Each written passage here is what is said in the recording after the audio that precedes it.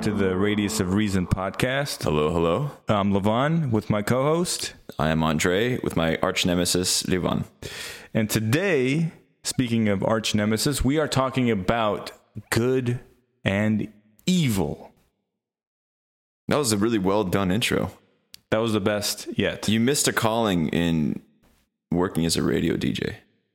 Yeah, in a parallel universe, I'm a homeless radio DJ. Oh, because of the homeless golden voice guy? Is that what you were referencing? I have no idea.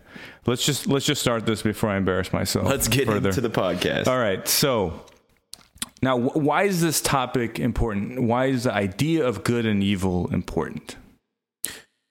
Well, I think it kind of ties back to a lot of what we talked about in our previous episodes, where we're very much existing in a media cycle right now that's throwing out a lot of really terrifying stories. We have school shootings, we have mass warfare. It seems like it's a pretty good time to revisit the general nature of the human condition and just talk a little bit about what it means to be good or what it means to be evil. Yeah. So understanding good and evil and whether, morality in general is objective or not, it can help us develop ethical frameworks to actually analyze a lot of these societal problems, like how we should punish people, whether they have responsibility, all these questions. Even in the future, when we look ahead, for example, questions relating to tech, AI, if you think about, there's this trolley problem, right?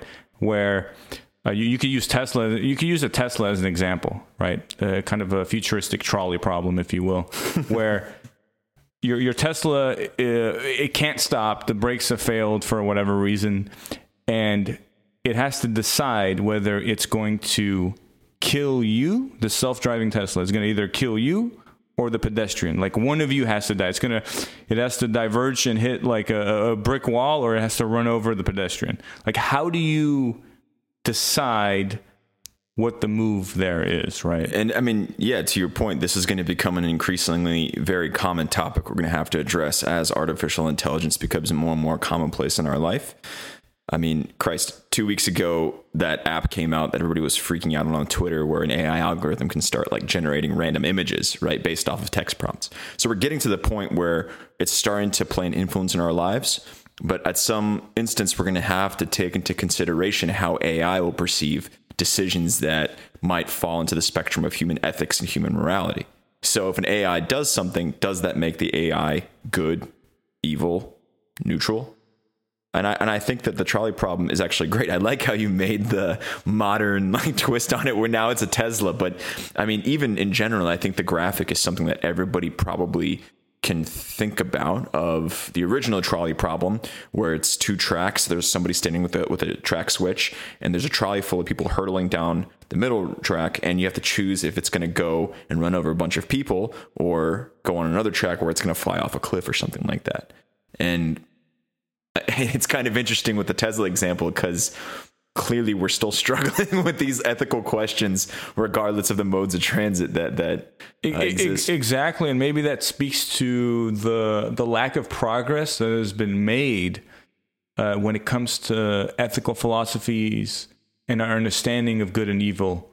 And not just at the societal level, but I also think it's very relevant at the individual level to really determine, our values as human beings, as individuals, in our everyday lives.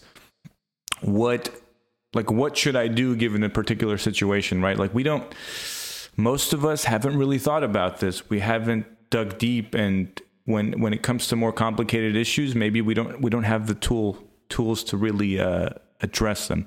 So hopefully today we can make some progress on that and come out with something. But I would say ethical philosophy is underdeveloped and has not caught up with our scientific understanding of human nature, which we will get to soon enough. But first, let's kind of go over the history of good and evil. And the history, I mean, I want to start with religion, but this has always been around. Obviously, like even the most primitive societies had these notions. I mean, these were truly cultural universals. But I mean, beyond even pagan religions, let's go to like the first monotheistic religion, arguably the first, which was Zoroastrianism. They had this basic conception of good and evil. They had the Ahura Mazda, which was like the good, wise spirit, and then I'm not going to even try to pronounce what the destructive one was. The Angra Mainyu. Yes. The bad destructive spirit. So they had these conceptions kind of built in. And actually, as a side note, Zoroastrianism is sort of the precursor actually to the Abrahamic religion, so Judaism. Right. And these religions, as we all know, are the most prolific, right? Judaism, Christianity, and Islam. Easily the most prolific religions in the world today with billions of followers. How committed each of those followers are is another question. But it's important to think about good and evil from a religious standpoint because it has so defined our cultural norms. You take the golden rule, right? Do unto others as you would have them do unto you. Is that really something that, originated from religion, or, they had that actually, the Greeks had that far before, Jesus ever uttered those words. So looking at the religious understanding of good and evil, would you say it has been sufficient in providing a foundation of values?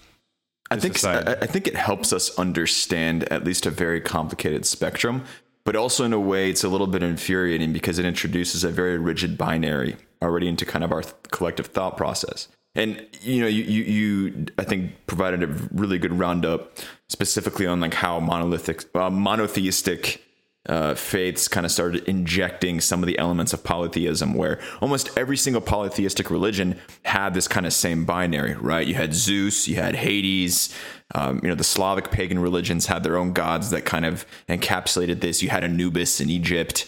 And I think it's all religion is kind of, and we're kind of getting outside the bounds of this particular episode, but it is a manifestation of the human yearning for truth. And part of that truth is trying to understand our spectrum of reality. And it does simplify it to these two sides, right? Religion introduces a concept when there's something inherently good or inherently bad. But that gets even more complicated because in all monotheistic religions, God is inherently an infallible kind of pure, perfect entity, which means if God partakes on an action or determines an action, it therefore must be inherently good. Right, and you've kind of stumbled onto the Euthyphro dilemma, right? Mm-hmm. Where is something good because God wills it, or does God will it because it is good? And this gets exceptionally difficult to start thinking about when you start thinking of the atrocities committed on behalf of religion or in the name of God, right? The absolute insanity of the Crusades, the varying episodic tiers of the Crusades, right? Going down to like the Children's Crusade, or a bunch of little kids like sank in a ship in the Mediterranean Sea because God was sending them on a holy journey. Maybe for more modern times, you could think of some of the atrocities committed by the Islamic State in the last decade, where a lot of their massacring of the Yazidi community was done in the name of God because the Yazidi communities were living in a way that God did not agree with. And of course, if God is in theory willing this, then it must be a good action. But as humans, we all kind of recoiled a little bit when we saw what they were doing in Sinjar. Yeah, no, this is a good point because I used to, when I was debating religious people back in the day, I still do occasionally. Throwing down sick debates. But I would ask Christians, like, how do you know you're not being tricked by Satan? And Satan is evil in this case. Well, Satan is assumed to be evil, right? Right. So, but how do you know, like, being good isn't actually deception by Satan? And, like, actually being evil is what God really wants, right? God wants you to be bad. So they have to, what ends up happening is they end up defaulting to kind of like their conscience and like this is given by God and all this stuff. So they always default back to kind of the innate or the intuitions that we have, the moral intuitions that we have. And I think it just goes to show kind of what you've been talking about here, but using God as the basis of morality, it just makes it arbitrary. You know, if he says rape is good, then is it now good?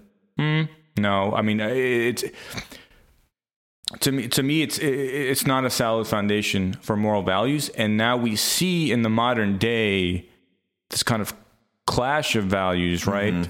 Where people are, you know, they're saying religion, Christianity, Islam, they're not getting with the times. Right. Well, evolving you bring that point up at a very pertinent time because just a few days ago, the Supreme Court annulled the Roe versus Wade ruling. And a lot of the buildup to that was coming from the religious argument, right? That inherently abortion is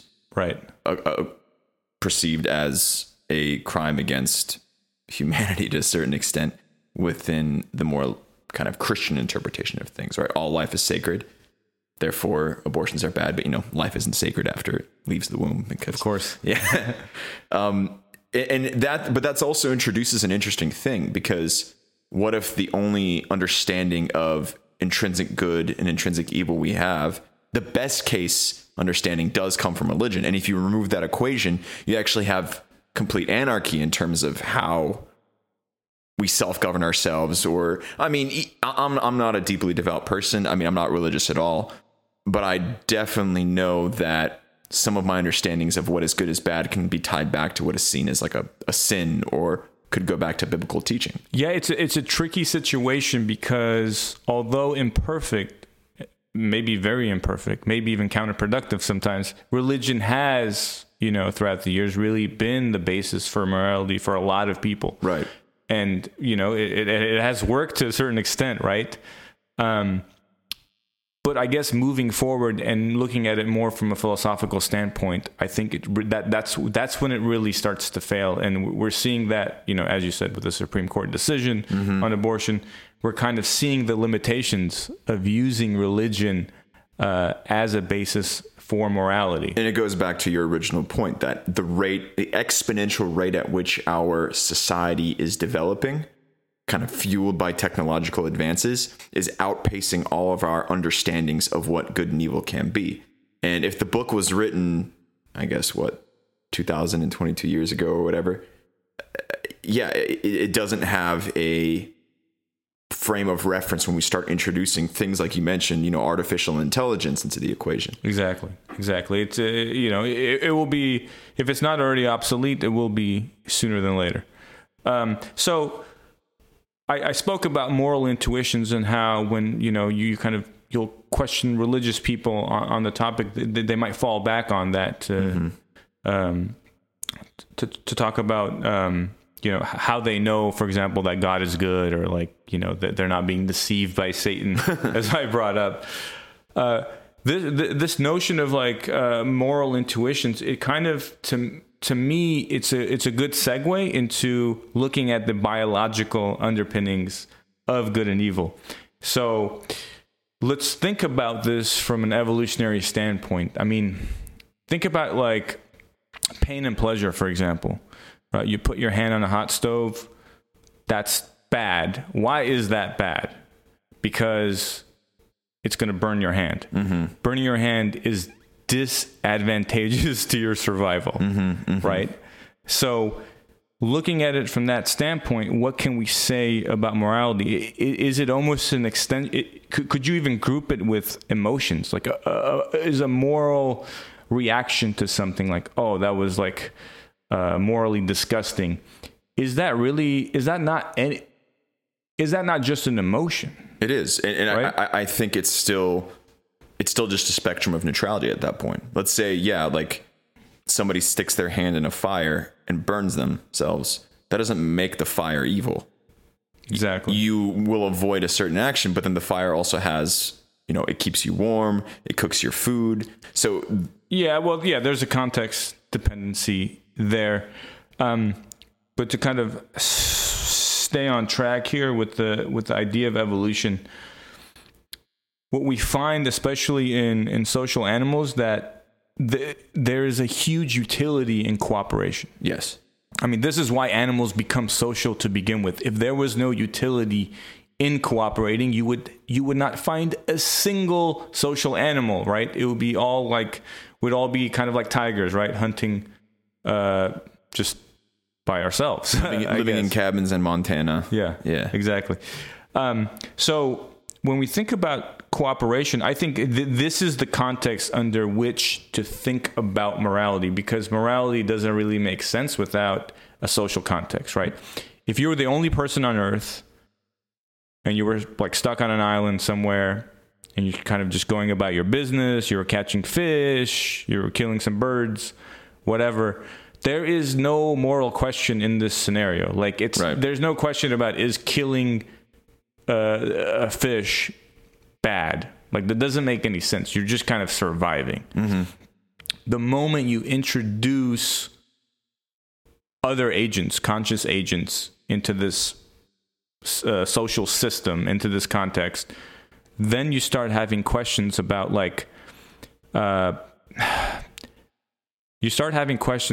how do we maximize our survival and well-being, because that ends up being the only relevant question. You have to make some assumption about what you're basing morality off. Like, morality itself, it's kind of like a meaningless abstraction unless you put it into a certain context. I think it's only meaningless abstraction until it encounters another sentient entity. Where if you're on an island by yourself with a rock for company, I mean, I guess some people could start attributing... But it's still meaningless until you assume a goal, right? You kind of, I guess that's what I'm kind of alluding to here. You need a certain goal to say whether something is good or bad, right? So if the goal is to survive and reproduce, or to maximize the well-being of your tribe, then now you have something to talk about. I guess it's good with respect to X, right? I think to your point, and to the point I think you make every damn show, it does eventually always come back to the survival instincts we have. Because let's say, you're hanging out on an island by yourself, catching fish, drinking coconut water, kind of living it up, and all of a sudden I show up, right?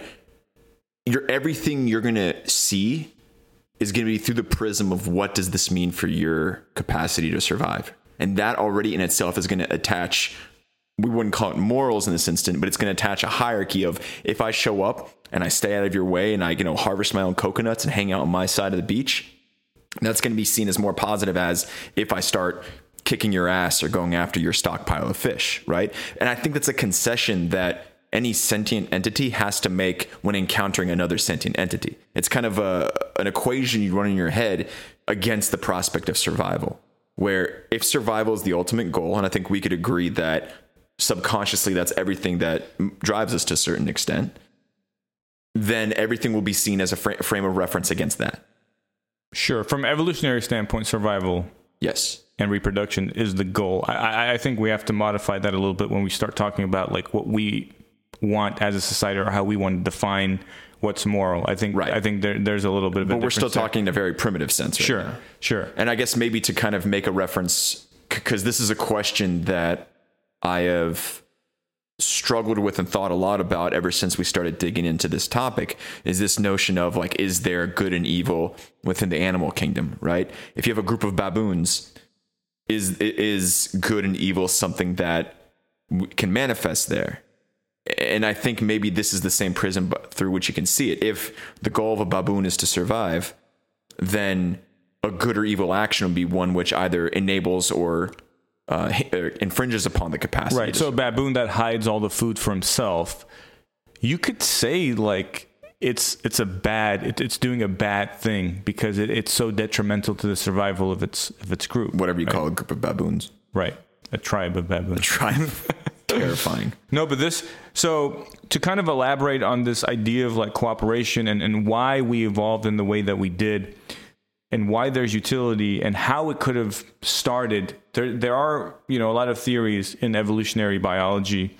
So how you go from a selfish, kind of single agent that's on your own to a cooperative group of individuals that are hunting and now like sharing food.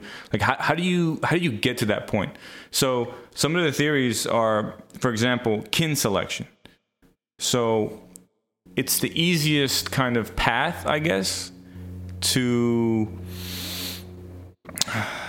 how do you say, I guess, arriving at social cooperation and social behavior, because your kin share, in the context of apes, for example, 50% of your DNA, right? So like your brother will have 50%. Okay. So if you're looking at it from a genes perspective, right? This is kind of what Richard Dawkins talked about in the book Selfish Gene. From the genes perspective, okay, you're more valuable than your brother, but that's still 50% of your genes. So if you did something that enhanced the survival of your brother, ultimately that kind of benefits you to a certain extent. There's actually there's an interesting quote here that I want to provide. It comes from William Hamilton, who's one of the great evolutionary biologists of the 20th century. And they asked him, like, would you save a drowning brother? And he said, no, but I would save 2 drowning brothers or 8 cousins.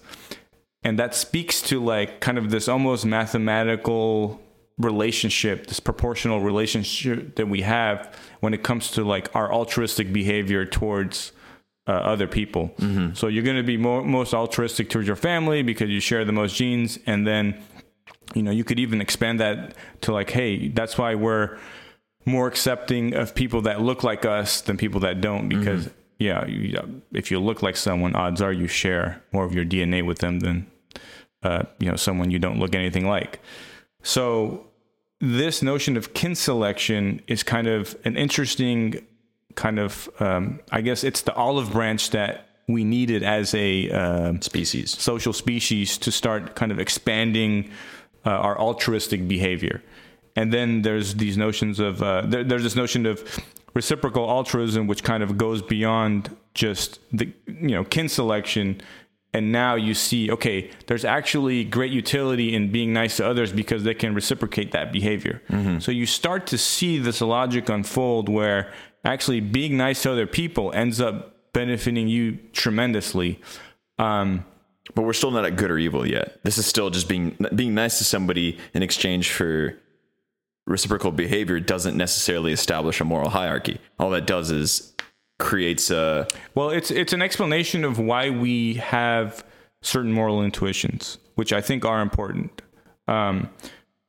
Just to continue on the idea of reciprocal altruism, then beyond that you get group selection, which is somewhat debated in evolutionary circles, but now we're talking about even if on an individual level there is, I guess, some hit in terms of like survival or reproduction, if there's selection pressures working at the group level, say you have 2 groups, right?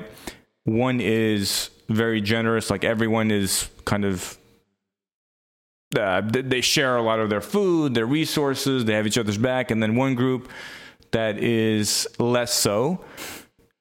It could have been the case in our history that the group that was more that contained, let's just say, more net altruism, ended up actually doing better. Maybe they were also better at strategizing for combat as well. Like there could have been all these like second, third order effects due to the altruistic nature of the group. So you start to see how, a little bit of this phenomenon of kin selection could cascade into, full blown,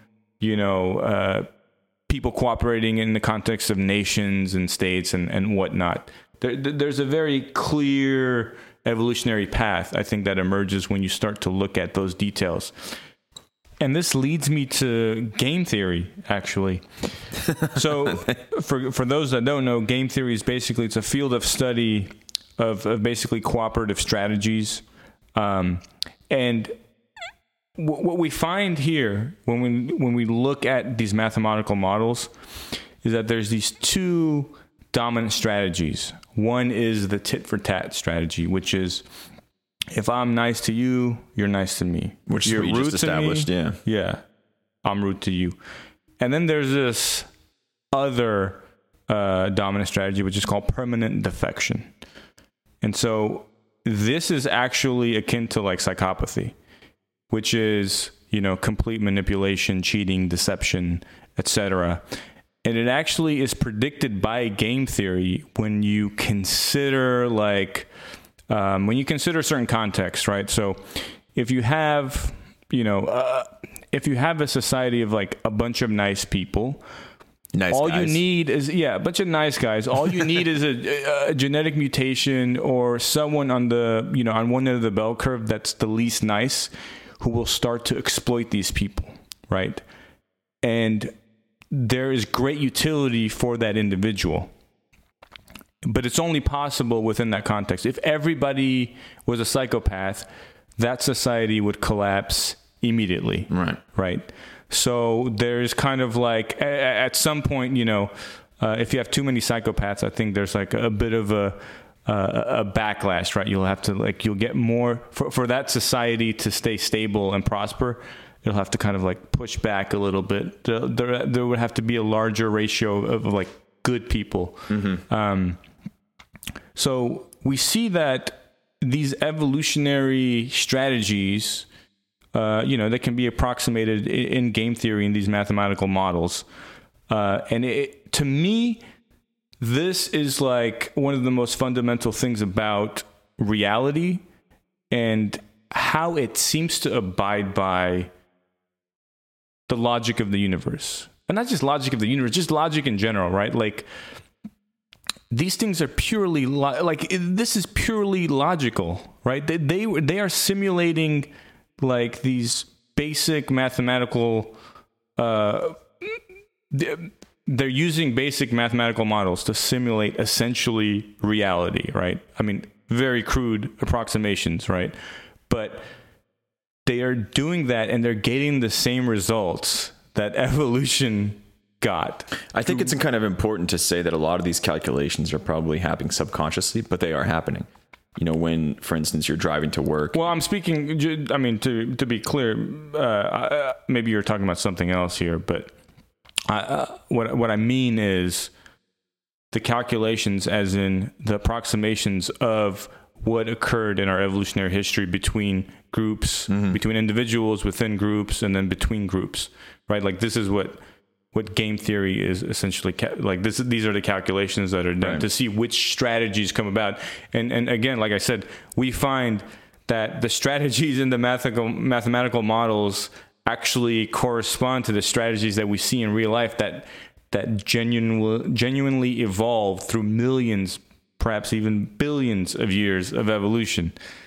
That's crazy because you're saying there's a fundamental correspondence between what happens in the physical world in nature and this abstract realm of mathematics. I mean, it's, we can get deeper into this. I think game theory in general is very interesting, but this relationship between like the abstract world and the real world, I mean, to me, there's a sort of like consilience about it. It seems like the abstract was something that was used by religion to paint over dynamics that existed on like an evolutionary scale, where religion, maybe monotheistic and polytheistic religions, kind of added character and mythos to programming that we have as a species. We are talking about the very elementary game theory that probably happened on a tribal level.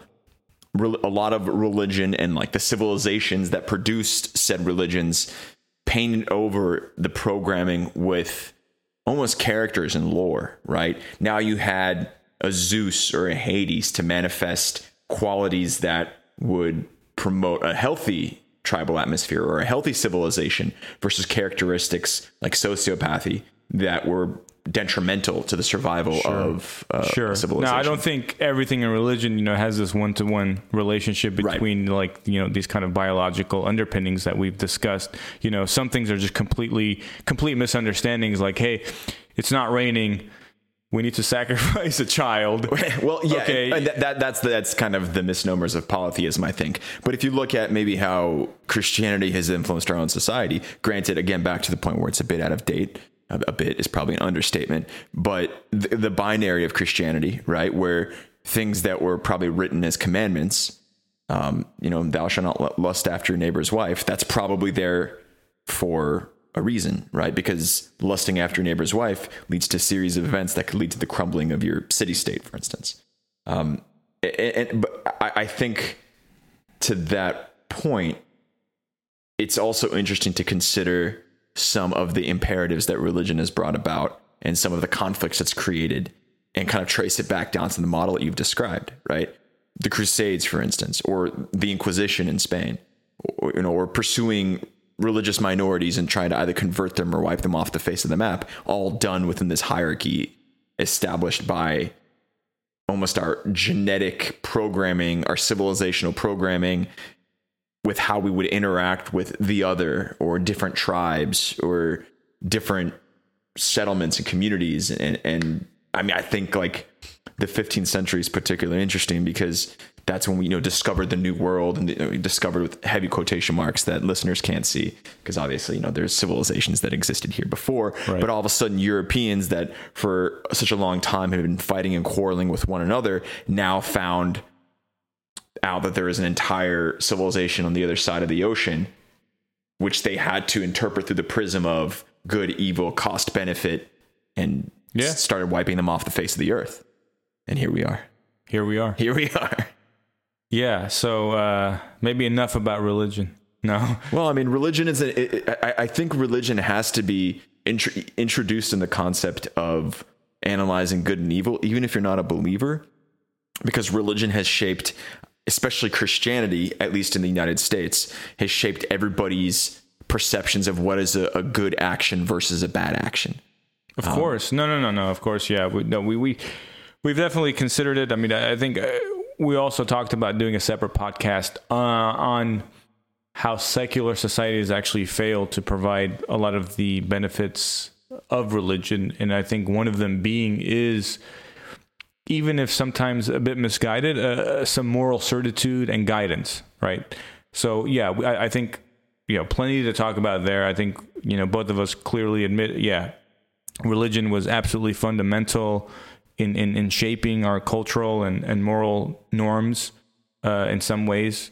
And that's neither an endorsement or a rejection of religion. I think it's an objective statement of this is where we feel some of our understandings of what But I do think, like, a lot of the good things, like when you talk about the golden rule, for example, again, I think you look back at the biological basis, right? The evolutionary basis of these tendencies, of these moral intuitions, right?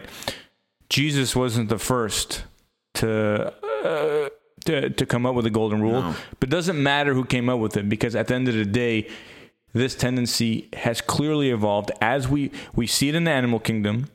We've seen it in game theory as it's predicted different cooperative strategies, that reciprocation, right, is a solid strategy to produce a stable society. And it goes back to the island analogy, where if it was one person on an island and then the second person emerged, the best case scenario is kind of within the concept of the greater prisoner's dilemma, that if both parties acknowledge that, okay, for our collective survival, it's better that we don't try to cut each other's throats or steal each other's coconuts. It's better that we get together. Exactly.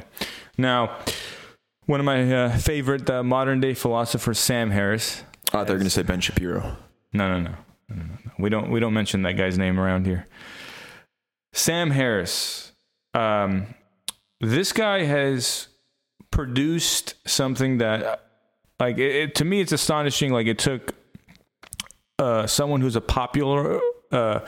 popularizer of atheism and you could even say at this point, like, meditation and all these things. It took someone like him to come up with what I think is one of the most brilliant kind of books and works on ethical philosophy for a long time. And his book, The Moral Landscape, it's a book that argues that morality is actually objective and can be determined by science, right? Moral values are tied to scientific understanding of human flourishing and well-being. So I want to read a bit of a quote from his book, just to kind of further elaborate on what he's going for. So human well-being entirely depends on events in the world and on states of the human brain. Consequently, there must be scientific truth to be known about it. Once we see that a concern for well-being, defined as deeply and as inclusively as possible, is the only intelligible basis for morality and values, we will see that there must be a science of morality. As we come to understand how human beings can best collaborate and thrive in this world, science can help us find a path leading away from the lowest depths of misery and toward the heights of happiness for the greatest number of people. Okay, so the simplest way to put what Sam Harris is arguing, he's saying as conscious creatures, right, we have these states, these mental states, and the distinction between good and evil is, he likens it to like, okay, you have a society where a girl gets battery acid thrown into her face for trying to read, right? Taliban does this, I believe, versus a society where a girl is free to pursue her educational goals. Okay, if you can't make the distinction between those two, like what's better than the other, then there's not much to say to this person, right? Because to anyone who's functioning with half a brain, like one is better than the other. And so the moment that you grant that there's this distinction between you can say good or positive mental states and bad negative mental states, suffering, then that's the moment that you admit that science has something to say about it, because we can actually measure these things, right, scientifically. Human flourishing is something that can be quantified to some level scientifically. And so this is interesting because there are a lot of criticisms actually of this work, because you get into the is-ought problem, which is this philosophical problem that says you can't derive an ought from an is. And so what people claim Sam Harris is doing is saying, okay, because you've described this mental state, like you can't say therefore it is good to be in this mental state. You can say, okay, this is a good mental state, but you can't say therefore like we should want this mental state. You can't like kind of impose. You see what I'm saying?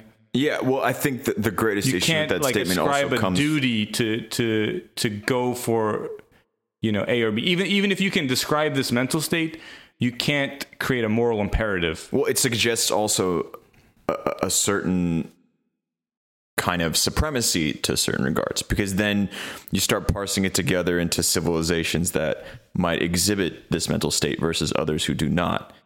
And that already adds a hierarchy to things, which I think is... What do you mean? Well, I mean, I thought the Taliban example is pretty interesting too. Throwing battery acid in a girl's face objectively is a terrible thing. I think it's an absolutely horrific act of violence. But we also exist in a civilization, at least that partially recognizes that young girls should have access to education and a role in society. We see that as an objective good, or at least we see acid being thrown in a girl's face as a state of misery, right? That, I guess to Sam Harris's point, we should therefore avoid and reject. But that's also, that kind of strafes into civilizational commentary, where the act of throwing battery acid in a girl's face in a different civilization may be occurring for a different set of reasons. And I think that kind of falls into how good and evil fits into the greater like geopolitical sense, where somebody is doing this thing, therefore they're evil.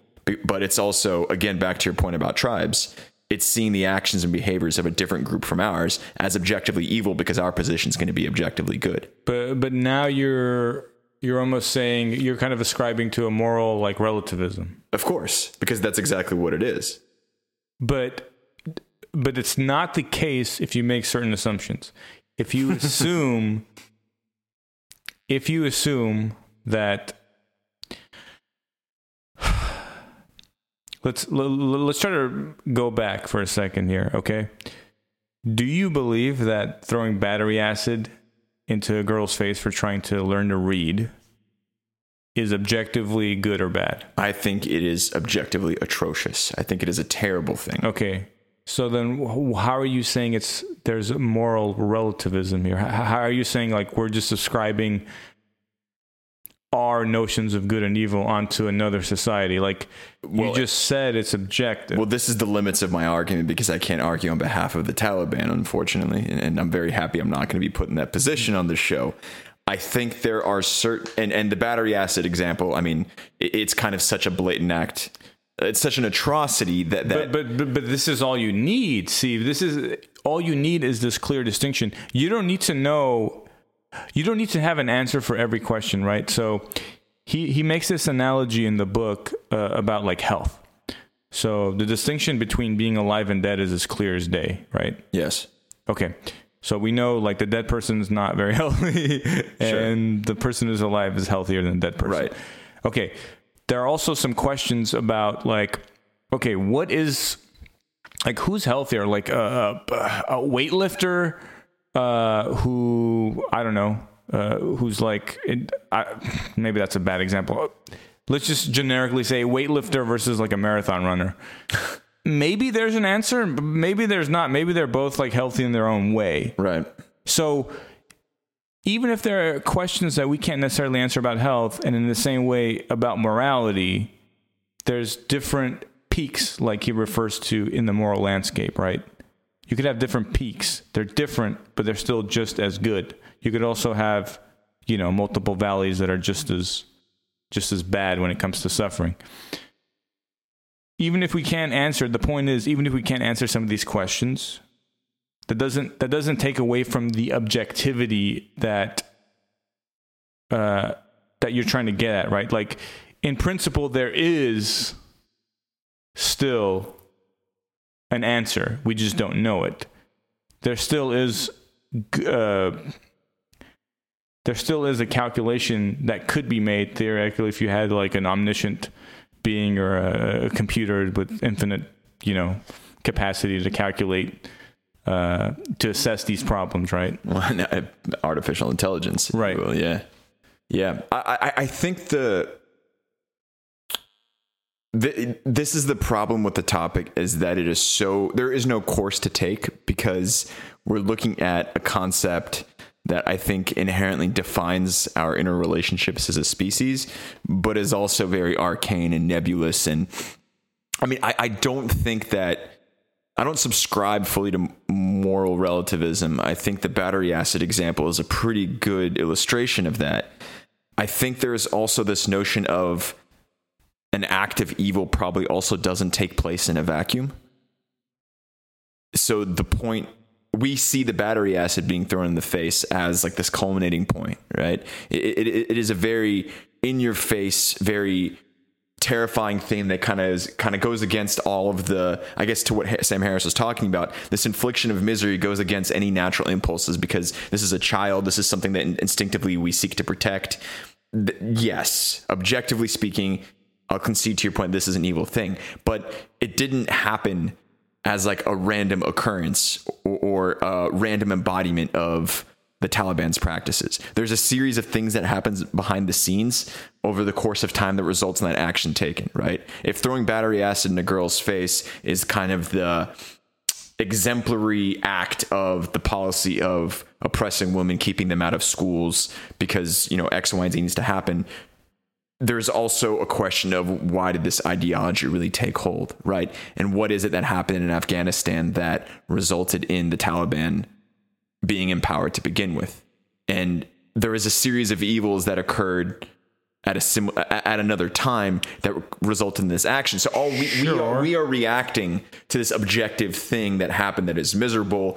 We are also, in essence, elevating our own civilization over whatever civilization perpetrates these atrocities, which is understandable. But there's also no consideration for the acts of evil that our own civilization. Well, yeah, I mean, so being a hypocrite, though, is different than still being able to say, like, this action is objectively wrong, right? Because I guess the entire discussion here is we're trying to figure out like what is good and evil, and I think the even bigger question maybe is also, or a question that's just as important is good and evil objective? Like, can you have a solid like foundation for it so that when you are tasked with some of these more complicated issues, or maybe even issues between different nations, you have something to actually fall back on? It's not like, hey, my religion says this, because then if, you could just have an argument back and forth between different religions. Okay, nothing's going to ever get solved because they're unfalsifiable. Their God is inherent. I think as a theoretical basis, yes, you could I think what Sam Harris is proposing is probably a valid model, especially taking into account misery as as a reactive force, right? As something that we can measure and kind of look at, even like a terminology like hard statistics and data. The problem is that once you leave the bounds of the theoretical space, it stops being an objective point of analysis because it becomes colored by other things happening in the ether. And all of a sudden you start attributing good and evil to things that are happening, outside of the spectrum of your own society. And I fucking hate the term society because I feel like I'm talking in like mimetic platitudes. But I think once the thought process around good and evil leaves kind of the theoretical and goes into the pragmatic and practical, that's when it becomes inherently manipulated and attributed to various things that maybe you don't like on a civilizational level. Does that make sense? Yeah. So you're kind of saying you can't actually isolate these acts in like a specific moral event there's too many variables that contribute to it, so it actually becomes maybe too difficult to parse in some ways. Is that what it leads to an oversimplification of thinking. I mean, to kind of go back to a point we made a long time ago in an earlier episode when talking about, I believe the episode was titled World War III. Give it a listen. It was pretty spicy. I think our editing was not quite. That was the worst episode. But I think we discussed this notion of the Avengerification of American thinking, right? Every reaction an American has to a political event or a social event is going to be split into a binary of good guys versus bad guys, where you have the Avengers with Captain America, Thor, Iron Man, and the Hulk. Yeah. You have the good guys and you have the bad guys. Who are the bad guys in the Avengers? Republicans. Yes. Yeah. You have but so you have the good guys and the bad guys, and the good guys win because the good guys are intrinsically good. And you start noticing how this is warping how, I keep on saying Americans, I'm sure this is a global phenomena, but it's what we're kind of enduring as podcasters based in the United States. But we're seeing how this oversimplified binary thinking warps how we can perceive things that happen around us and in the world. And the problem is that we start thinking of ourselves as the Avengers, as the good guys, and everything else out there, they're all bad guys and they're bad. And that's what I'm getting at, to the point where I think you can have objective good and evil maybe in the philosophical realm. Maybe you can, in fact, put very firm boundaries over what is good and what is evil based off of, again, to Sam Harris, the misery it inflicts, right? Objectively speaking, warfare, terrible, right? Awful.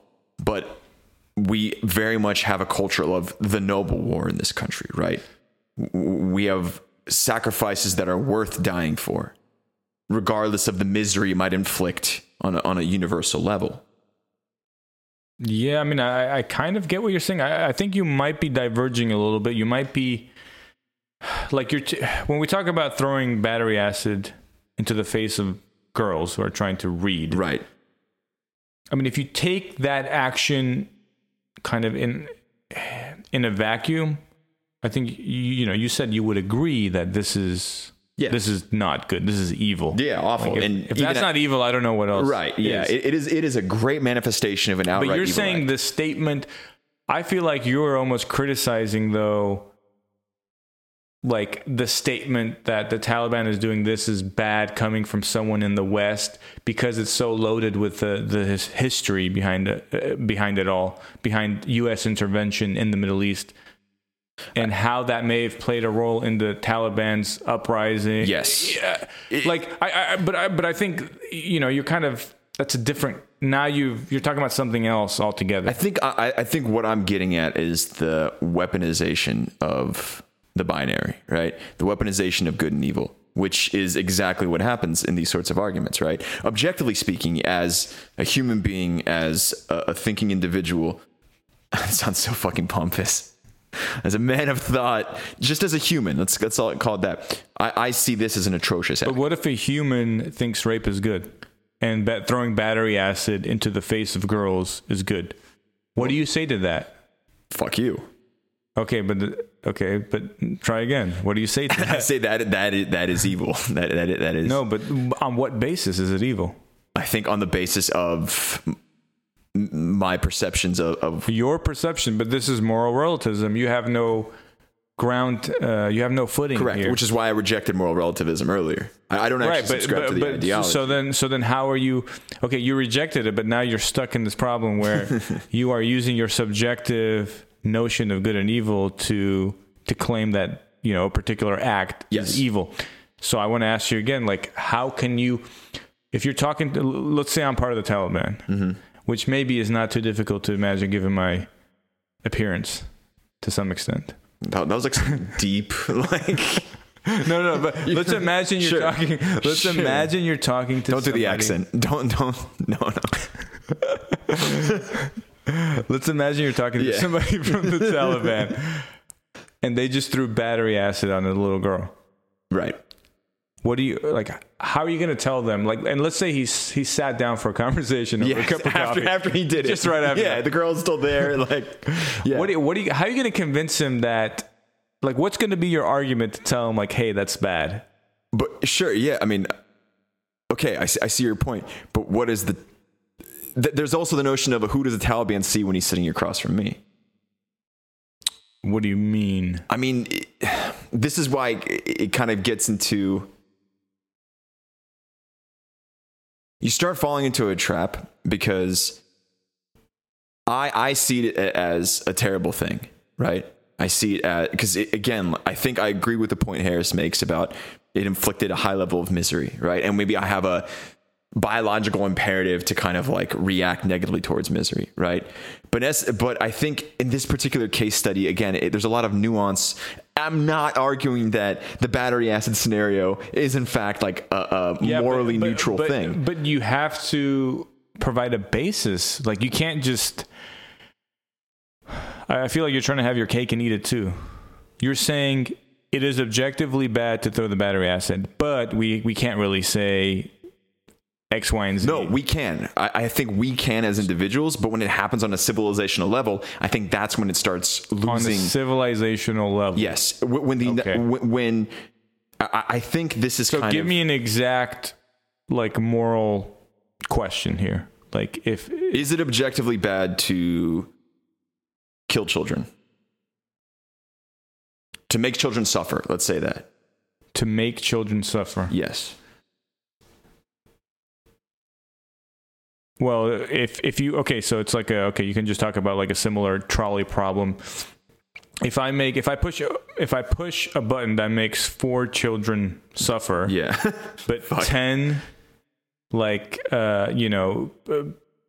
prosper or be in an incredibly amazing mental state, flourishing for their entire lives, best schools, amazing stuff, right? Yeah. Like what do I do versus, okay, what happens if there is, I don't know, God, I can't think of anything right now.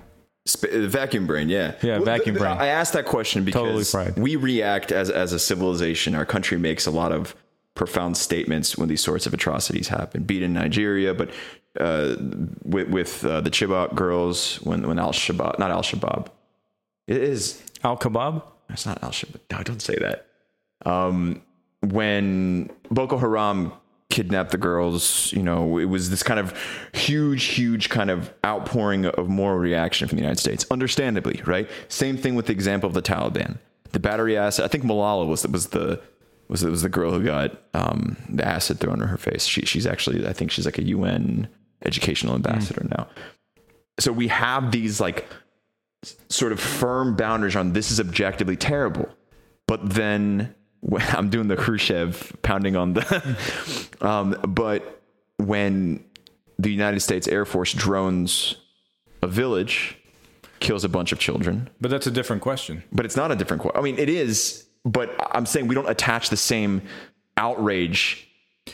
Us being hypocritical, though, says nothing about whether we can label a particular act exactly good or evil. And that's what I'm getting at. On an individual basis, I think we see all these things as objectively terrible. On a civilizational level, you start attributing different tiers of value to these actions. Because the Taliban does something, they're evil. Yeah, no, I agree. I think, I mean, when you start to zoom out and you're trying to, because the problem is the calculus becomes like just impossible, right? There's so many variables. The more you zoom out on these problems, and you're talking about the good and evilness of a particular nation or a group of people, that, I mean, it's a question that we might not be able to actually answer because of all the variables. Yes, that's exactly what I'm getting at. So then, but that's still, okay. I mean, that's fair. I agree. I think some things we just may not know, or we cannot know due to the complexity, right? But that doesn't negate the things that we can know. And that doesn't negate that there is still a basis, right, for a sort of objective morality. Now, I'm not like fully sold that you can, in a purely philosophical sense, say like, okay, this is objectively good or bad. I think when we're talking about good and evil and morality, if you're talking about it at an abstract level in a very on a philosophical plane, it's sometimes in some sense it's kind of meaningless, right? It needs to be anchored down to something in reality. Yes. And what I have been trying to get at, maybe not have not done a great job, but I think it should be anchored down to a social context with conscious creatures, that are in cooperation, and you have to have this additional assumption that you want to maximize the well-being of the group, because at an individual level, right, like the psychopath can maximize his well-being at the cost of everyone else, but you want to live in a society where the most important thing is to maximize the well-being of everyone in the society, like a kind of a net a net benefit to society as opposed to the individual. But when you say society, are you still talking about in terms of our society? I'm talking about this kind of like an abstract group, like if you. But and I think this is where we start running into the more tricky elements of good and evil as we perceive it today, because a lot of, I think, atrocities, especially in the past 100 years, were committed exactly with that line of thinking in mind, right? Elevating your particular group of people versus another, right? Something that was done to the benefit of your people, even if it was something incredibly horrific and terrifying, it was still, objectively speaking, perceived as a good, so therefore you did it. And I think that's where I think we kind of have different maybe layers that we've been working through in our conversation. And we had kind of the biological, historical elements to it, the cultural sides of it. We got into the philosophies of it.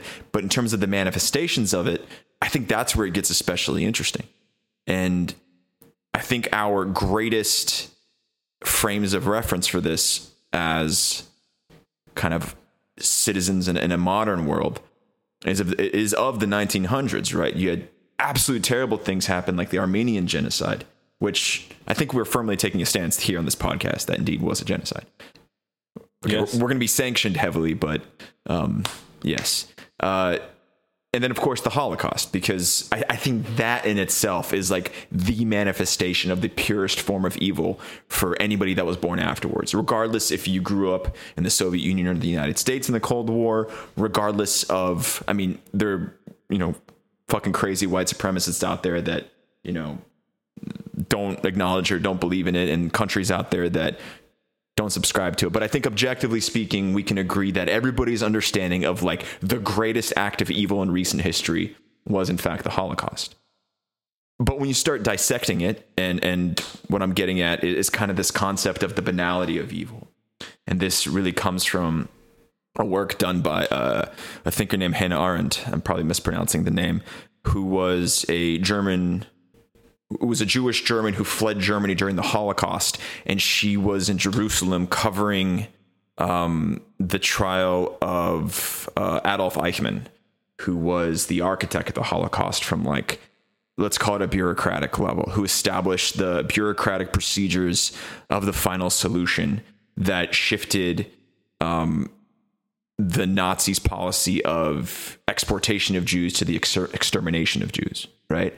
And as she was covering his trial in Jerusalem, because he ended up, as many Nazis, fled to South America after the war. Then he was captured by Israeli operatives, brought back to Israel for trial. But as she was watching the coverage or covering his trial, she started noticing that, and this theory has been criticized a lot, and there's a lot of elements that maybe she didn't think about or omitted from her argument. But her central thesis is that Adolf Eichmann wasn't, inherently speaking, an evil person, where he didn't have evil impulses. He didn't have kind of this sociopathic propensity to violence that I think a lot of people associated with the Nazi Party. He was very much a mediocre, pencil-pushing bureaucrat in the German state, right? He is somebody who was solving a bureaucratic problem to get rid of Jews in Germany.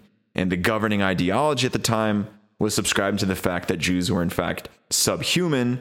So he, as a bureaucrat, was simply doing his job, which is, an absolutely horrifying implication, because the consequences of that, the mass amounts of human suffering, the absolute atrocious conditions of the camps, the experimentation performed on the humans, the, wiping out of entire generations of families and family legacies, on a human level, that's absolutely terrifying. But he was looking at it strictly from a bureaucratic problem. And that's really one of her central points that she makes, is that evil can in itself kind of exist both as like this philosophical concept, but also the manifestation of good kind of human systems that are just kind of functioning as an element of the state. So you're saying it could be inherent to the system. Yeah, exactly. Like essentially a byproduct, an unintended byproduct. An unintended byproduct, but it's also or even a byproduct that, even if maybe you're aware of the negative aspects of it, maybe the benefit is worth the cost. But I think the point she's making is that you don't even think there's a negative aspect to it. Right. Like in most cases, you're not aware of it. And she wasn't just studying Eichmann's actions, right? Because he was a high-ranking member of the SS. So, there's the ideological elements to it. But she was actually making a commentary on the Holocaust in general, where there was the very real evil of the Nazi Party that was propped up by everyday functionaries in the system. Somebody who may not have been an ideological believer, may not have had, a tremendous amount of hate for Jews, but who went to work every day and did their job. And maybe their job was sharpening pencils. And I'm being kind of facetious here, but maybe they just sharpened pencils every day. But those pencils were used to fill out forms with the names of people who had to be deported and then exterminated. But at that point, evil is so proliferated through a collective civilization who does in fact move in the direction of improving the lot for said civilization. Because they were ostensibly trying to, the platitudes, preserve the German race, move the German race forward. Yet they were performing acts that we will, for the next foreseeable future, see as the embodiment of absolute and total evil in our civilization.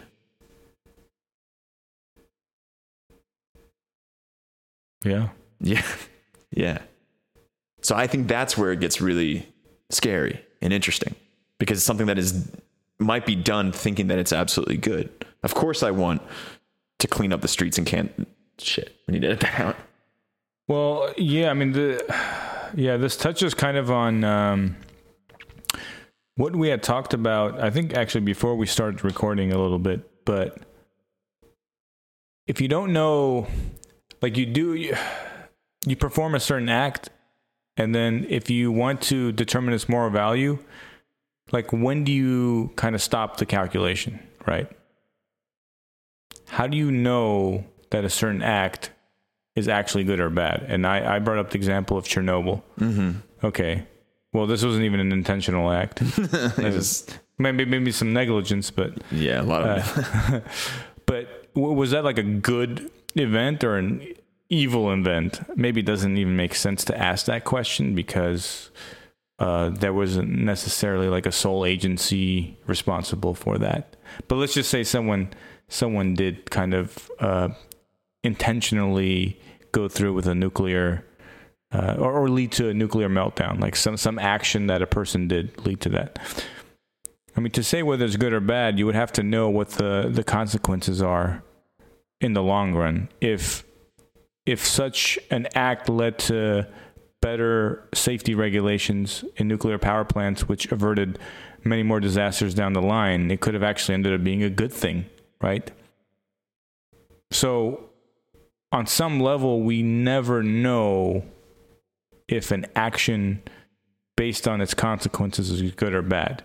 And that kind of goes back to the original, point that I was making, at least, like you need this kind of fundamental framework to go off, knowing like you're not going to know the exact consequences maybe ever.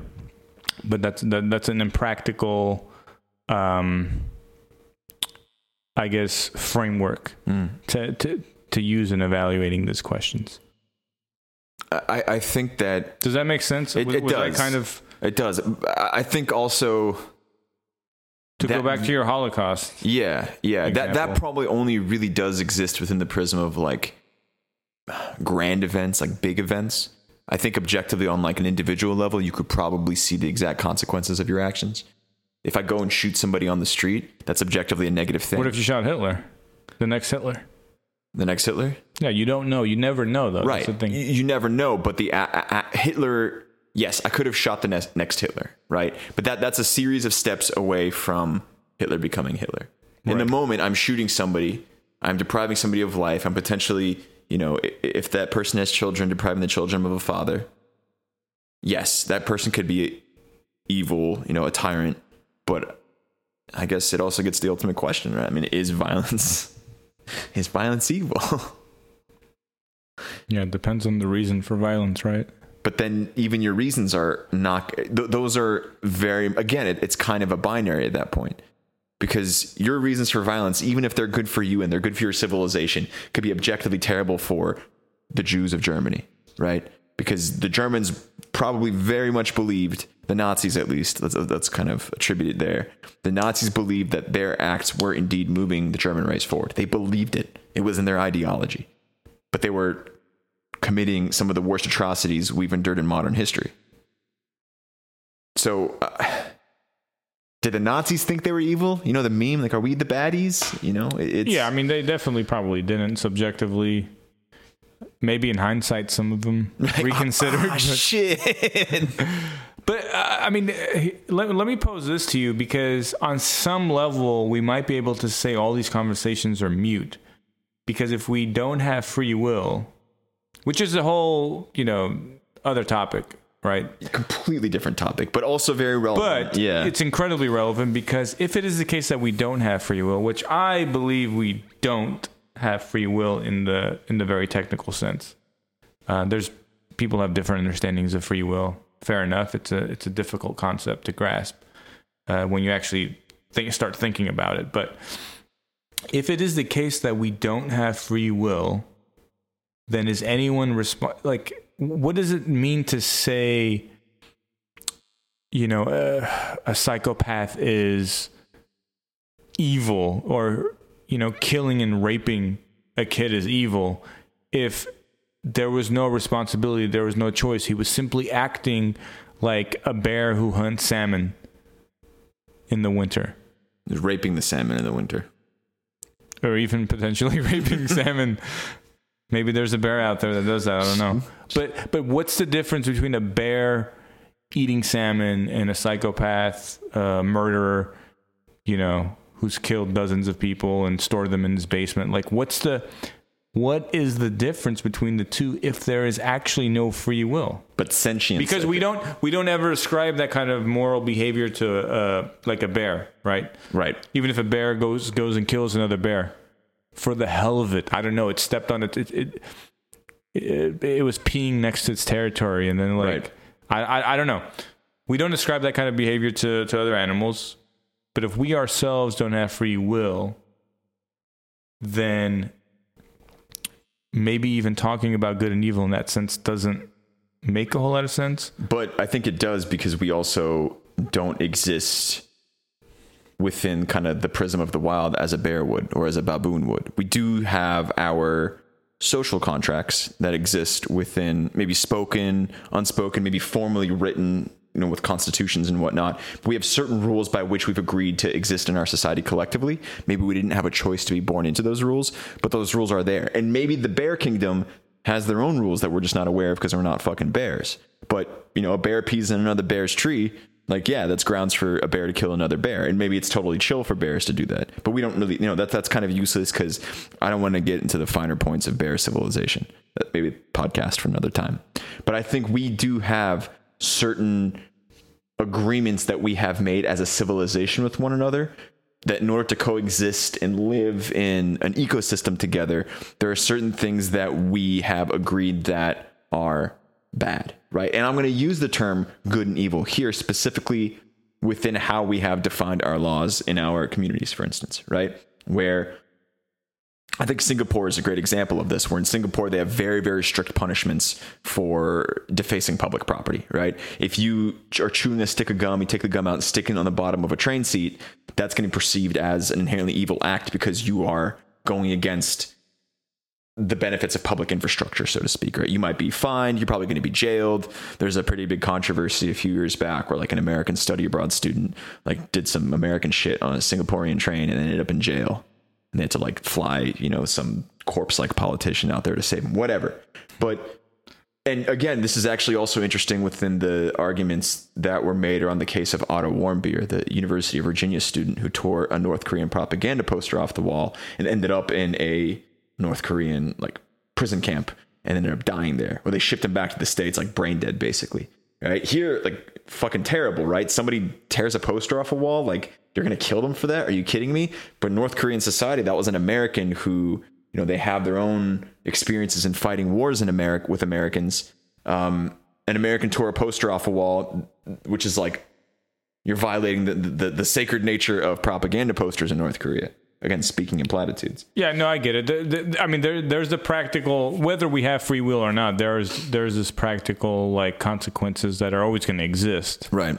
So yeah, no, that definitely makes sense. So to your point, if somebody's going around killing and raping, we can say for sure that yes, that is in fact evil, because we have agreed as a civilization that is evil. Well, maybe it's semantics. It's like, can you say it's evil because evil has this like this notion of like responsibility and agency behind it. But if there is no free will, there is no agency, then it's not evil. It's just like, this is bad. We don't want him in society, but he's not an evil person. There's no such thing. He's just unfortunate enough to have been born with a fucked up amygdala or something, right? He has a tumor in his brain that has caused him to behave in this manner. He's very unfortunate, but he's not evil, right? Like, you don't call a dog who accidentally bites someone like, it's not an evil dog. It's like, okay, maybe there's something wrong with the dog. Maybe it's poorly trained. Maybe whatever. But I actually think we do call, not the dog, but the rapist in this example, I think we do call him evil. I think there's probably less thought for like, the tumor that's pressing on his spine. If someone doesn't have free will, and they're like, the rapist wouldn't have free will in this example, because we're talking about a world without free will, yeah. Or this world, actually. Well, I don't know how to agree with you. In my opinion, yeah. But they're not evil. They're people we want off the streets. They're people that we don't want to be, associated with. We don't want anything to do with. We want them as far away from us as possible. Maybe we even want them dead. But you wouldn't call a sack of potatoes evil. If a sack of potatoes also doesn't rape people in the park. If potatoes fell off a shelf and killed you, fell on your head and killed you, It's not an evil sack of potatoes. Right, because if the sack of potatoes decides to rape you, it's not an evil sack. No, at that point, the sack of potatoes. I think it's a possessed. I think. What the fuck? That's going to be a T-shirt design, by the way. Possessed sack of potatoes. Alert. Possessed. Yeah. Beware of sack. I think that sentience is a very important thing in this, because a sack of potatoes is not a sentient entity. I mean, maybe potatoes have feelings, whatever. To my knowledge, to our immediate perceptions, a sack of potatoes is not a sentient. The sentience doesn't correspond to agent. It is not synonymous with agency. I think that it is. Sentience? Yeah. So being aware. Yes. If I'm aware that I'm going to rape somebody and cause them a level of misery, and I still do it, I think that constitutes as evil, because you know what it's going to do. You know, I mean, again, I think there is a differentiation between somebody that's got like a fucking tumor in their head that kind of inhibits and warps their thinking, but somebody who is, and I guess it's difficult to establish who is actually clear of thought, right? This is like why with all the school shootings, whenever we try them. Matter. It's still neurochemical reactions going on. Sure. Why? How are you making this distinction? You're talking about a subjective distinction, but it still doesn't really establish. It doesn't establish agency, is what I'm trying to say. But the capacity to check your impulses, which we can do. I'm sure you've done it in your life. I've done it in my own life. Right, but I don't choose to do that. It happens. Like, I didn't choose. So, I mean, again, maybe we shouldn't get bogged down in this debate on free will. Which is exactly what's happening, yeah. Well, let's just... I mean, do you want to continue? What do you say? I mean, we can keep going for a little bit. Okay. So, what was I talking about? Aha! You're saying about choosing to check an impulse is not a choice. It is right. Like, yeah. I didn't choose my genetics. I didn't choose the environment under which I grew up. I didn't choose the level of stress that my mother was under when she was pregnant, and how that impacted my neural development, right? None of these things I chose. When you start breaking it down, like you see that there's nothing left for a free will. Like, there's nothing left for your will. Everything is dependent upon something else. Factors, and it's fixed. And even if some things are random, that's still, indeterminacy does not equate to agency, right? But I think the question of will does come into play where, in a situation of like, kill, do not kill, right? Those are two actions you can take. Those are two actions you can rationally take. And you're presupposing free will. You're kind of making a circular argument. And you're presupposing the fact that free will doesn't exist. No, what I'm saying is all these causes that contribute to human behavior, genetic, environmental, are outside of like what people typically consider. But those aren't the only things that I believe are influencing human. I think those factors are important and very critical in understanding. Okay, let me ask you this. What is free will? Like, how are you even defining it? I think I'm defining free will as conscious choice. But what does conscious choice mean when you strip out genetics, when you strip out the environmental context, when you strip out the environmental forces that shaped you, et cetera? Right. What does it mean to make a choice? And it can't be random or arbitrary, because randomness and arbitrary, like, that's not really, you wouldn't say it's a choice if every time, like, I don't know, what's the casino example? The what? The casino example, like casino. If you're playing roulette. Okay, yeah. Yeah. Like, if you're constantly spinning the wheel, and it ends up on a random number, you didn't choose that number. No. But if that's deciding your course of action, nobody would say that's freedom. Right, that's just randomness. I think it's you don't have genetics. Within the prism of choice, let's say, again, coming down to this kind of example of somebody hands you a gun, or no, the Milgram experiment, right? You're sitting at a desk. There is a person sitting on the other side, and you have a button that delivers an electric shock. And you're asking the person a question, and the researcher that's monitoring the situation sitting next to you, and he tells you every time the person gets the question wrong, you have to push the button. And every time you push the button, it delivers a painful shock to the person. The person screams and writhes. And you have the choice to push the button or not push the button, right? Well, you're saying you wouldn't have a choice. It's all... you have the illusion of choice. illusion of choice, yeah. But what I'm saying, I think maybe... I was going to respond to you by saying sentience is what the factor differentiates, but I see your point about you can't use like a metaphysical or an abstract concept in arguing for free will, right? I think that the way I would define sentience in this example is awareness of, you are aware because you're experiencing reality, and that if you push that button, it will in fact deliver a shock to the person sitting across the table, right? I mean, if you want to redefine free will in such a way that removes agency, but it still captures like this idea of like intention and what the person will do in the future, and like these cues which can be used to then punish them and say that this is an evil person, it still to me doesn't lack it's still to me lacks. Well, I think if you as the person, as the button pusher, right? If you know that pushing a button will deliver a shock of pain to the person sitting across from you, you're aware of that because you perceived it in your environment, right? You've heard the person scream, you've seen them writhe in pain, and then you choose to still push the button. And I guess the Milgram experiment is a great example of your own argument too, because there's also like the social conditioning when the person telling you to push the buttons wearing a uniform, all these things that kind of play into your calculation. But you in this situation, you can choose not to push or push the button, right? And if you choose not to push the button because you're aware it's causing somebody pain, I think that's an expression of free will to a certain extent.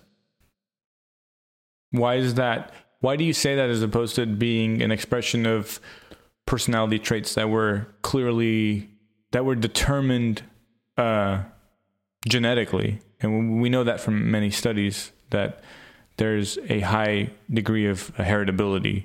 Sure. When it comes to personality. And I think all those factors are important because, nobody is raised in a vacuum. Yeah, exactly. I guess to go back to my original question on this, how I have yet to see anyone define free will in a coherent manner. So I'm still waiting on a definition of free will. Like, what does it mean to choose something if your definition of choice or the ability to choose doesn't include the genetic factors, the environmental factors, and it's not random or arbitrary. But of course it's going to include them. It has to include them. Then it's not free.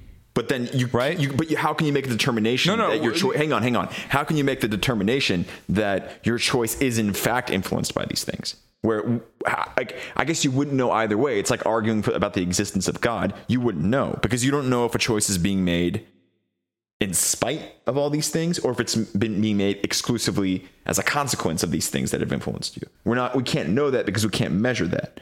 So I think the argument is sort of moot because both parties are sort of arguing for things that you can't grasp or perceive or define. Well, I'm making a stronger claim that the idea itself of free will is incoherent. I think you can make separate arguments that show human behavior is so tightly constrained by the aforementioned factors like genetics and the environment. Sure. That even if there was free will, it would be such a small factor to almost be like negligible. Sure. Well, it's a factor amongst many other factors, I think, is what the point is. What I'm saying is, if you look at the literature on this, like you have that book Behave by Robert Sapolsky right there. Yeah, I'm balancing my microphone on it, or I was. That book has a great breakdown of all the variables that contribute to like a certain decision, right? A certain behavior. And nowhere is there room for free will. And you see this time and time again in the different studies that it kind of elaborates on. But I still think if free will was a concept that made sense, you should be able to define it. I think like literally the idea of freely choosing something, this is the point I'm making. The idea of freely choosing something does not make any sense whatsoever. The idea of a free choice is in and of itself completely incoherent. It's almost like a meaningless statement. It's almost like saying square circle. It's almost like asking the question, like, can God create a rock too heavy for him to lift if he's an omnipotent God? Sure. To me, it's a completely meaningless question. It doesn't actually even make sense. Free choice, under the assumption that genetics isn't contributing, right? Because if it's free, genetics can't be a cause of the free decision. But what I'm saying is that you can always... It could contribute to it, but you can't include it in the definition of freedom because it's a separate variable. But I think choice happens taking into consideration everything else that's leading up to the choice, right? Genetics, environment, experience, culture, all these things are all variables. But right. What I'm saying is that the choice in itself cannot be a factor that is effectively measured, because you're never going to know if somebody is making a choice,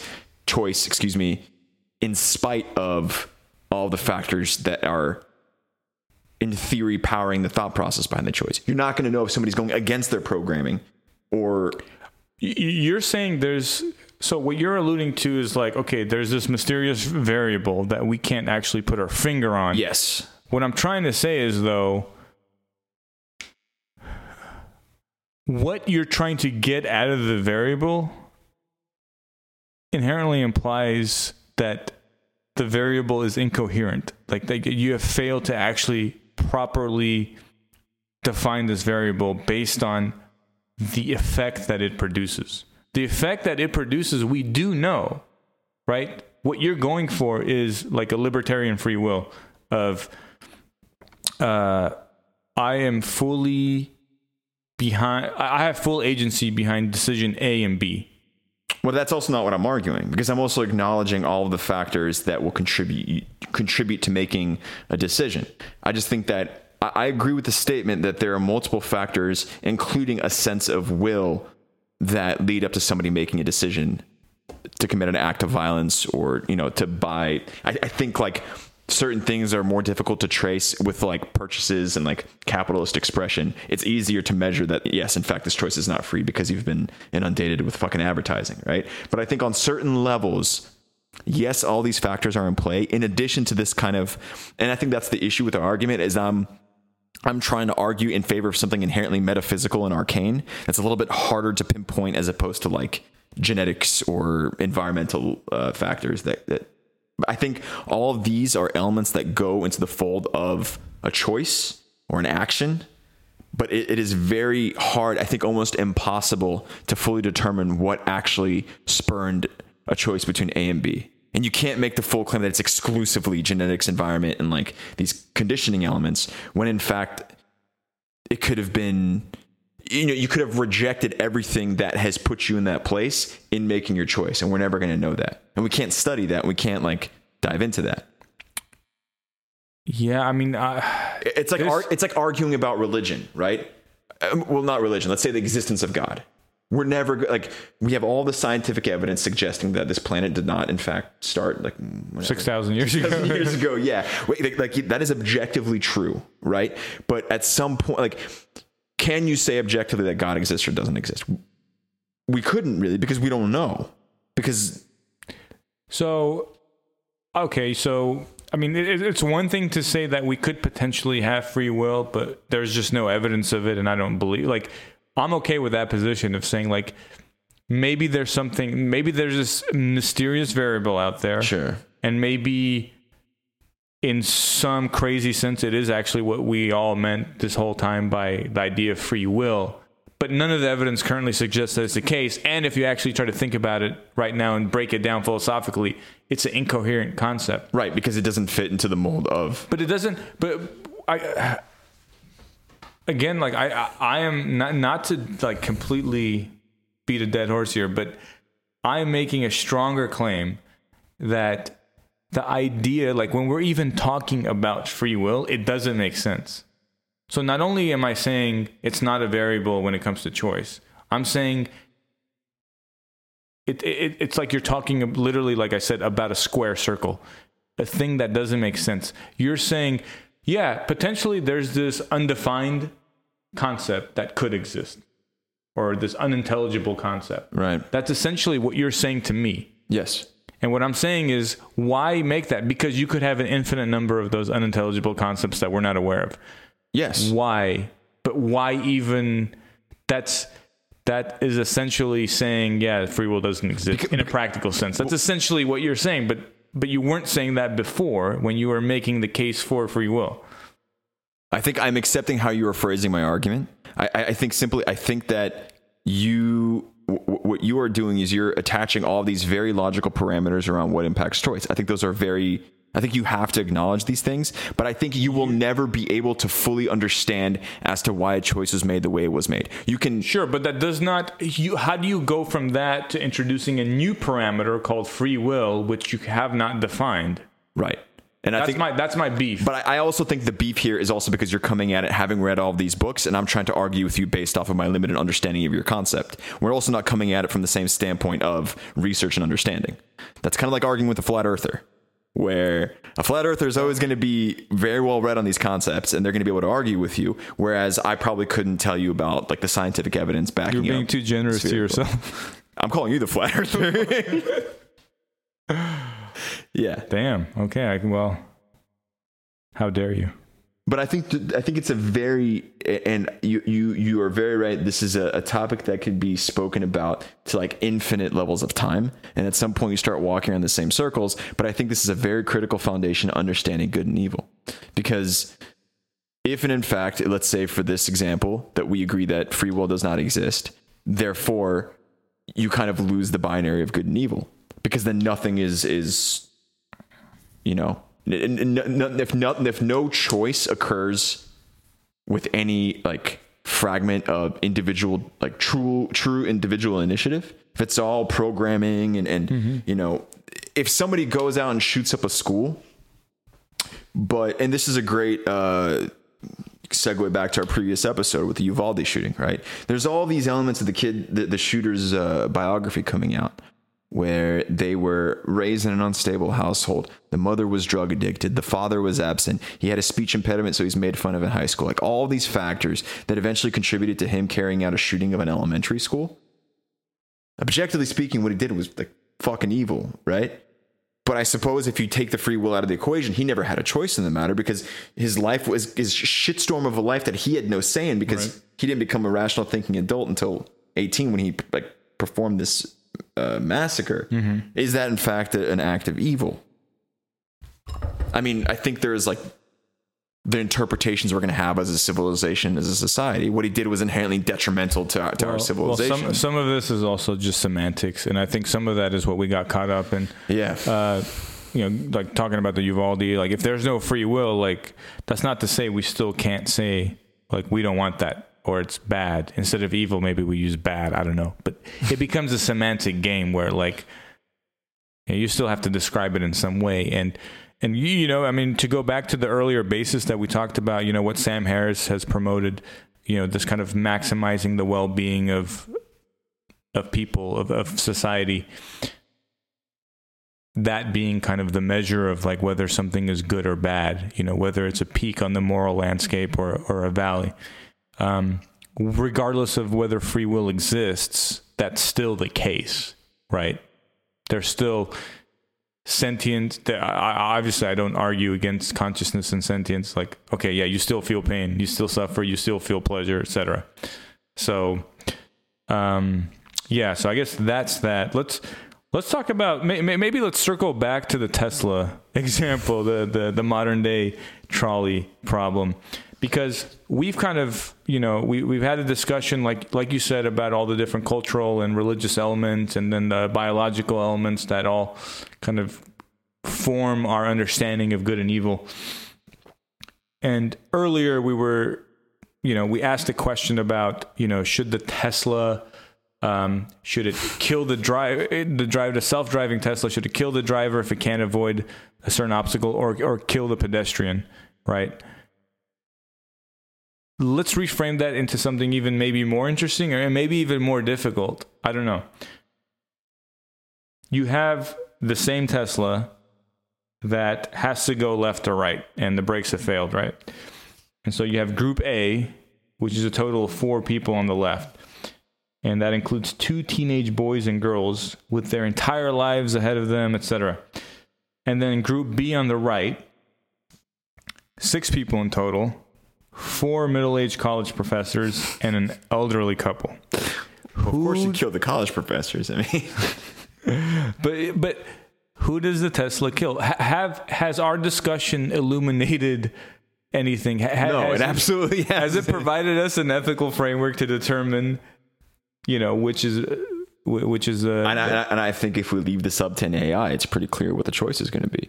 The AI would probably run the calculation that it's better to kill the older people. I think so. I think it would look at the value of the kind of the future value, the potential of the 4 people on the left. Or maybe it would just kill the driver or you don't really have enough. What if those 4 college professors, right? Like you might not have enough information. What if those 4 college professors are like Nobel Prize winning studying level, like cancer cures, and then the 4 kids on the left are kind of just very average. One of them's Hitler.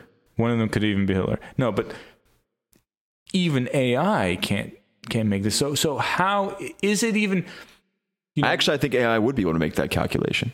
Let's say AI it won't have the input. How would it have the life history? Unless you would feed all the information to this AI into a database where it knows everything about the life trajectory of each individual. Well, how would it make that calculus? But I think it would make the calculus simply because the AI probably would have a baseline of data, especially with like edge computing and sensors. It probably in like a very swift time frame could run like an analysis based off of let's say that the 4 college professors, right? What if like in the algorithmic thinking, it determined that, yes, these are publishers of like significant research regarding heart therapeutics. Maybe at that point, killed the kids, the AI. And I think maybe this is what will be very interesting as we start integrating more and more of AI into data analysis and kind of drawing algorithmic conclusions, is that we can almost outsource decision making to a certain extent. Well, it's too complex for the human mind, right, to run the calculation. Well, it's complex for the human mind for the calculations, but I think but we have to give it the basis for making those value judgments, right? But also, so to your original point about free will, the human mind will inherently be clouded by the predetermining factors in making that decision, right? The AI doesn't have to be. You can create an AI that can make objective decisions without the influence of... But the basis for the AI to make the value judgment has to be, like, the engineers of the AI have to actually provide that framework for the AI. Sure. Right? So is the framework going to be what kind of what Sam Harris alluded to? Like, how do we maximize the well-being and the flourishing of humans? Like, is that the key, the key input that the AI needs to make these value judgments? I mean, would the AI even be able to make this kind of value judgment? And if so, is that even enough? Like, do we need more specific input? Can you give it the abstract idea of like, hey, maximize, human flourishing? Well, it turns out it kills like everybody, 90% of all people who have a gene that predisposes them to depression. Right. And then it's going to say, okay, the remaining 10% are going to proliferate and they're going to be way happier and they're going to create billions of children. Solve depression. That is, yes, we have absolutely cured the world of depression, and it's going to be the happiest society ever, and it's going to be great, whatever. Yeah, there's ways to maximize human well-being and flourishing that might still be intuitively incredibly unethical. And so when you leave it up to the AI, you could have these very strange like outputs, right? That don't really make sense because the AI is thinking in such a crazy way. It's also thinking steps ahead of everybody else too, right? Right. But then who are we to say it's wrong, right? Like, what if that does create the maximum good? Like, what if you have to, Sam Harris mentions this in his book as well. What if you have to go down a valley before you get to like a higher peak, right? We could be at a, sort of a peak now, but to get to the next peak, you kind of have to go down a little bit. Again, maybe not a smooth path to maximizing this kind of well-being and flourishing. Right. I think it's also interesting because if let's say the AI did kill those 2 kids, would we call the AI evil? when we say that, oh, you killed 2 children, you know. Well, we know is designed by, so I guess it depends on this exact AI, right? Like if it's an AI that was clearly engineered by humans, it's one thing. But if it's a sentient AI, right, that is kind of making decisions on its own based on just it being incredible, like way smarter than humans, right? But I mean, it doesn't have to be sentient. I think like when you start inputting, like as mass data processing becomes like an increasing function of AI, you could feed infinite amounts of data into the AI algorithm, which would then be able to make decisions based off of the input. Right, but the engineer still crafted the algorithms. Well, the original, Therefore, it is it is the responsibility of those engineers. You would classify them as evil or negligent or whatever it may be. It's a very difficult question, as we've seen, and we're nowhere as a society. We're nowhere even near coming up with a proper framework. I think we can come up with something intelligent. I think like Sam Harris has made a good contribution, like kind of taking this more scientific approach and using that as a starting point. But I think we need more thought into this. We need more sophistication because, I mean, you look at some of these problems that we're going to have in the future. I mean, that exists now and also in the future. We're going to get increasingly more complicated ethical questions. And we are so unprepared, in my opinion. Mm-hmm. Yeah. But it is a difficult issue. It's not hard to imagine why we're struggling, actually, because it is inherently incredibly difficult. Right. So, in the end, are we good? Are we evil? I think we're pretty chill. This is a question of human nature, I guess, right? This is what you're alluding to. I think as long as you're thinking about it and you're not certain of one thing or the other, that's probably the best solution you could have. I think as long as you're continuously questioning your own actions and trying to understand why you've done things or why you're doing things, that's probably the healthiest conclusion we can have at this point. Where if you're if you're going through the world thinking you're objectively good, I think that's probably not a very helpful or healthy thing to be doing. So I think ultimately it comes down to continuous questioning and kind of a lack of certainty in any one direction. I like that. It makes sense because there is an inherent lack of certainty. As we talked about, when it comes to the consequences of certain actions, there's this inherent impossibility and uncertainty in knowing the ultimate, value, whether it was a net positive or a net negative or a net good or evil. So having this philosophy of like continuous improvement and self-reflection and self-improvement when it comes to our understanding of good and evil, that I like very much. Anything else to add? Vacuum brain. Vacuum brain. I have been vacuum brain most of the podcast, so I don't know how I'm doing this. This also happens to be the longest How podcast. long are we running right now? 1 hour and 43 minutes. Oh, geez. To whoever made it all the way through, let us know. We'll buy you a beer. We'll send you a T-shirt. We'll send you Levon's T-shirt. That says, what was it? The sack of potatoes T-shirt? Yeah. Rapist sack of potatoes. Yeah, there you go. All right. Well, thank you for joining us on the Radius of Reason. I'm Andrey. My co-host is Levon. And we'll catch you next time. Adios.